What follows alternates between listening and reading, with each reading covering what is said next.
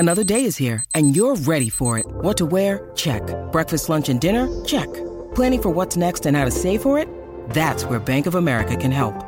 For your financial to-dos, Bank of America has experts ready to help get you closer to your goals. Get started at one of our local financial centers or 24/7 in our mobile banking app. Find a location near you at bankofamerica.com/talktous. What would you like the power to do? Mobile banking requires downloading the app and is only available for select devices. Message and data rates may apply. Bank of America N.A., member FDIC. All right, welcome to the sexiest show on the planet. One of the best shows you can ever imagine. Go Hawks. No. So, this one is titled The Art of Volatility. It's like The Art of War, but, I don't know, just worse. Actually, I like The Art of War. It's actually one of the better books. I forgot a hold of the actual book, though. I just ended up finding an audiobook on YouTube, listening to it, and I was like, whoa, this is some heavy shit. Always have the high ground. Anyway, so, where do we go from here? The art of volatility. Well, volatility's fucking awesome. Let me just tell you that way. Let me just put it to you this way. Volatility gives us the ability to make money. If there wasn't volatility in the markets, it would be actually a lot tougher. Look, everything can't just go up forever. This is the point I always try to make to everybody. People like to think just because something's going up now, that 2 days from now it's going to keep going up. It's going to keep going. It's like somebody who makes a shot in basketball, right? I'm two in a row, 3 in a row. I can't stop. I won't ever miss again. 4 in a row, 5 in a row. It's the old hot hand fallacy. It's one of my favorite metaphors to use in the market. But people will see the market have runs for days and days and days and think it never will stop. That next day it's going to be bigger, it's going to be better, and then kafooey, bam, it's down the next day. Oh, down again another day. Ooh. My point is, you can actually play the market in a different way. Takes a little while longer, but you can protect your upside and your downside. First off, I bet against leverage ETFs like the UVXY. In fact, that's the only one I really even get involved in. Reason I like it? It's actually pretty fucking volatile. And they recently went through a reverse split. So, very happy about it. Truth is, though, I'm just a huge fan of volatility. I know for a pure fact that when I play volatility, I'm going to be getting a lot of reward. And I think that there is an art to playing the volatility of the market. There is, if you play it on a day-by-day basis. It's very tough, actually, to play it on a single day basis. I like to play it actually on the weekly basis. I like to play it, I do take it day by day. And because I've been taking it day by day, I've been rewarded. It's a bit of a delayed gratification sort of thing. But I understand that the market can't keep going up forever. So, with these leveraged ETFs I have, the UVXY mainly, it's ever since it went through the reverse stock split, of course, it's been going lower, drastically lower, which is a good thing for me because I keep buying as it continues to drastically lower, but it also makes it towards closer to the strike prices for my put options. Now, there is an art to volatility, and the art is you can make the money, you can get returns. Only problem is you do have to play both sides in a leveraged ETF. It's not a good idea with a leveraged ETF just to buy stock and then try to hopefully sell it on the upswing, because that upswing may never happen. That's the point about the leveraged ETF that really sucks. But let's say the market did crash. I'm a rich son of a bitch if the market crashes tomorrow or the next day, or if it kept crashing the next day. My point is, I would keep making so much money because the prices per share would go up for this leveraged ETF, because these leveraged ETFs are meant to do the exact opposite of what the S&P 500 are doing, or the NASDAQ or the Russell 2000, right? It's meant to do the exact fucking opposite. And that's all the fun. That's where the fun lies. I had to get all epic with my voice. That is where the fun lies. If you play the leverage ETFs. No, anyway, you bet against the leverage ETFs, right, with put options, right? Those are the way to bet against it. Don't short these.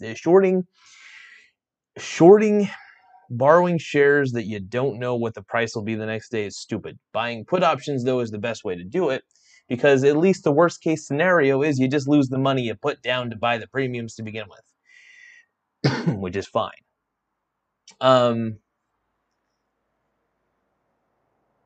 But yes, I'm a huge fan of volatility, and because Biden is in office, I do have a firm belief. My thesis is that because Joe Biden is in office, and Democrats are ruling everything, and because there's excessive money printing, and the Fed is telling us everything is all right, and they're saying inflation is only 1.5%, there's a problem. Houston, we have a problem. The problem is the Fed is shoving us bullshit lies, printing more money, and if this $6 trillion $6 trillion infrastructure plan comes to fruition and gets passed, which I don't think it will, say bye-bye to your markets. Say bye-bye to everything. And look, I'll be protected. I'll be just fine. I'll be making fat dough because I think the markets will crash at a rate that we've never even seen before. We're already printing money enough as it is. What we're seeing right now is the bubble's getting inflated because, one, we are pumping more money into the system, but you do realize that a lot of these bills that Papa Joe Biden, who really cares about you but really doesn't, is basically not giving any money to the people. It's giving some of the money to the people, but it's also buying junk stocks and junk bonds. This is the stuff people don't realize are in these bills, and it's all a big hoax. As I always say, when money printing happens, when devaluing of a currency happens, the only people who come out of this unscathed are the rich. They are fine because they already invest. They already protect their downside. They protect their upside. Warren Buffett's going to be just fine at the end of this. Bill Gates is going to be fine because they know how to protect themselves. Sad part is, in public education, people are never taught how to protect the downside. They're only taught that things go up but can never go down. Look, things can go up and they can come down. It's not a weakness, it's life. And I want to let you guys know this. It's a plea to my generation that it's life. It's just how things work. But hey, if you can get rewarded for the downside of something, wouldn't you take it? Yeah. That's why I bet against the market.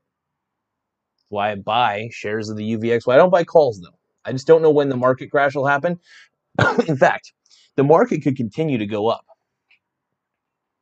indefinitely. If there's enough gullible investors, which there are, by the way, Robinhood investors, Webull investors, people getting into TD Ameritrade now, there's a lot more investors out there in the market pumping money into the market and buying and holding.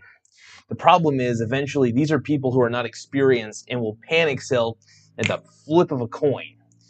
There's a lot of panic sellers out there. So you're going to see a lot of volatility. So if the market tends to dip down, it's going to dip down even further because then people will see the dip and they'll be like, sell, sell, sell. And it'll cause another dip, another dip, another dip.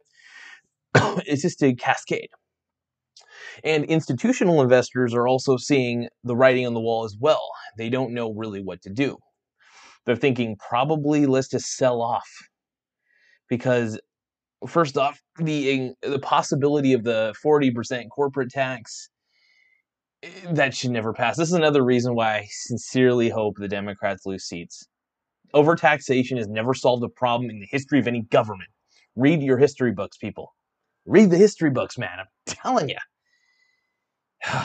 I've studied way too much economic history, and I know that, by the way, the devaluing of Germany, the devaluing of their currency, when they devalued it, because they fucked themselves bad. This is like in the 20s, 30s. Anyway, it eventually, their economy was so terrible for the longest time.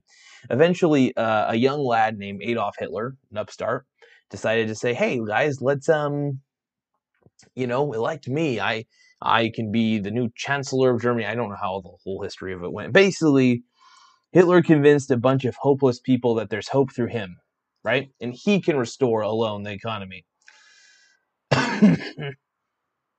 He made Germany public enemy number one is what he did. Hitler fucked everything up.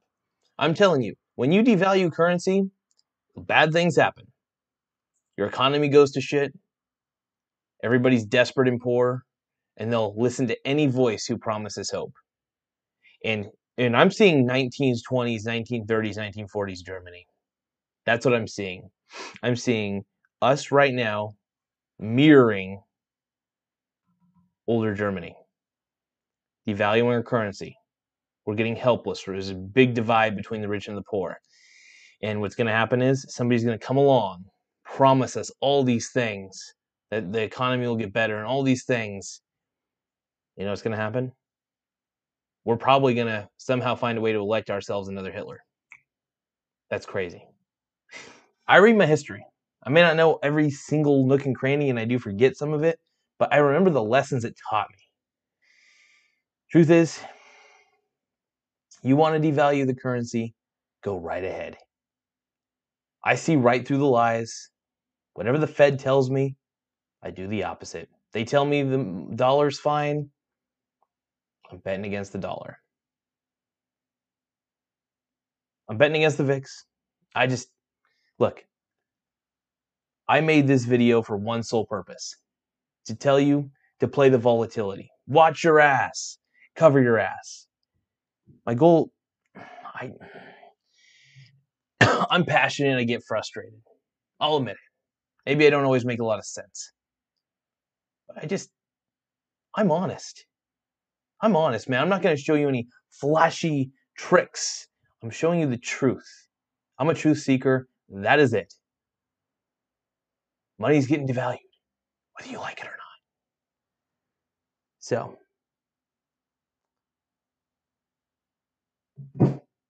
what's it going to be? Do we just kind of accept everything as it is? Do we try to change it? I don't know. I wish I had all the answers. Sometimes I like to pretend I do. Deep down, sometimes I don't.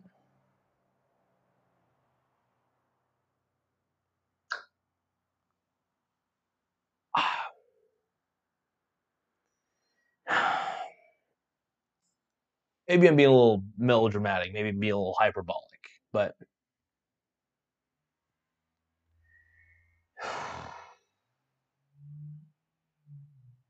I just don't know what to do at this point. So anyway, if anybody's got any suggestions, I'm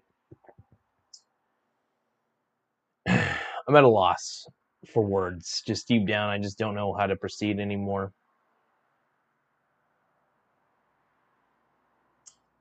I'm heated. Talking about the art of volatility, I guess it makes me feel volatile. I guess, you talk about one subject, you get a little bit volatile. Especially talk about volatility, you're going to get volatile. I don't know. I'm already kind of an unhinged person. All right. I'm unhinged. I'm a little bit whacked. But I just know with what I've been seeing and my study of economic trends in history, we are mirroring, absolutely mirroring, the old school when Germany basically fucked their own currency. We're on the beginning path. We are screwing over our economy. Our debt to GDP ratio is like 140%. That's a bad ratio. It used to be like manageable, if I remember correctly. 14%? 7? 20? That's better than 140. The point is, man, our debt to GDP ratio is a huge thing. Corporate debt's a big thing too. There's a lot of companies that haven't really generated a profit, especially in the S&P 500, that have borrowed a lot of money and probably won't be able to pay it back for the longest of times, and they probably won't show any real profit for a long time. I wouldn't say there's a shit ton of companies like that in the S&P 500. The S&P 500 actually does have a sizable amount of good companies. Like I'm actually pretty impressed with some of the companies that are in the S&P 500. But yes, I don't know. There's a lot of people pumping up the market right now, and I just don't like it. When the market becomes a huge pump and dump, people getting into investing who shouldn't be into investing. There's a lot of panic sellers in the market, so I'm not surprised. Another reason why I bet against the market, there's too many volatile traders who are gonna sell because they're afraid of losing any more money. Problem is that I treat money like a game. That's one of the reasons why I continue to win. And that's why people who treat money like a game, I almost treat it kind of sociopathically a little bit. I just don't have the same attachment to money as people do. And people think I love money. That's the weird part. I use money. I don't love money. I think the people who say they hate money are actually the people who tend to love it the most, because they're the crazy shoppers looking for the new shoes or the new iPod. I don't think there's been an iPod for years. iPhone. I'm still living in 2006. But the point is, I treat money like a game, whereas people treat it like life and death. They hold on to it. They bury it in the ground or put it in their savings account. Whereas I need my money to work for me. I make it work for me. Money is my slave. I'm not a slave to money. I don't work for money. If you work for money, which I still do work for money, I'm still a slave to money in a weird way. But if you want to get out of that slavery to money, you gotta make that money work. You gotta take the money you get from earning it and turn it around, turn those tables, take that money, get assets. And with the art of volatility, with me playing the volatile leveraged ETFs, it's been actually a good sign. It's been a good thing. So, do I trust the dollar? Fuck no. Do I trust that it'll be volatile under the Biden administration and potentially a market crash? Oh, fuck yeah. Even if the markets end up going up, right? Cool. That means my put options will expire worth something a lot faster than I expected. So, get at it, Biden. If you find a way to make the economy look sexier for a while, at least on appearance, then all for it. But this is going to be a roaring 20s scenario. Absolutely a roaring 20s scenario. And I think if more people realize this, we'll be on the right track. But yeah, it's totally a roaring 20s situation.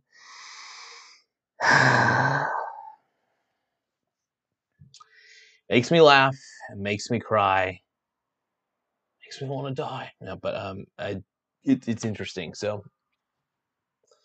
I hope everybody has an opportunity to play with the volatility in the market one way or another, however they decide to play it. Fractional shares might actually be one of your best ways to play the volatility of the market. Fractional shares in a not a volatility index. You don't necessarily have to play the volatility indexes the way that I do, but buying the S&P 500 index funds at a dip is cool. But you just never know when the dip will happen. So, I don't know. I just like to play both sides. I love leveraged ETFs. They're just a way for me to make extra money. Playing both ends of the leveraged ETFs allow me to be an infinite player. Playing volatility enough, you play it enough, you get to win the game. And I think that's the most important thing for me. I want to win the game. I want to manipulate the game. I want to bend the rules. I want to find the loopholes. I want to be like the Bill Belichick of investing. I want to be like the Tom Brady of investing.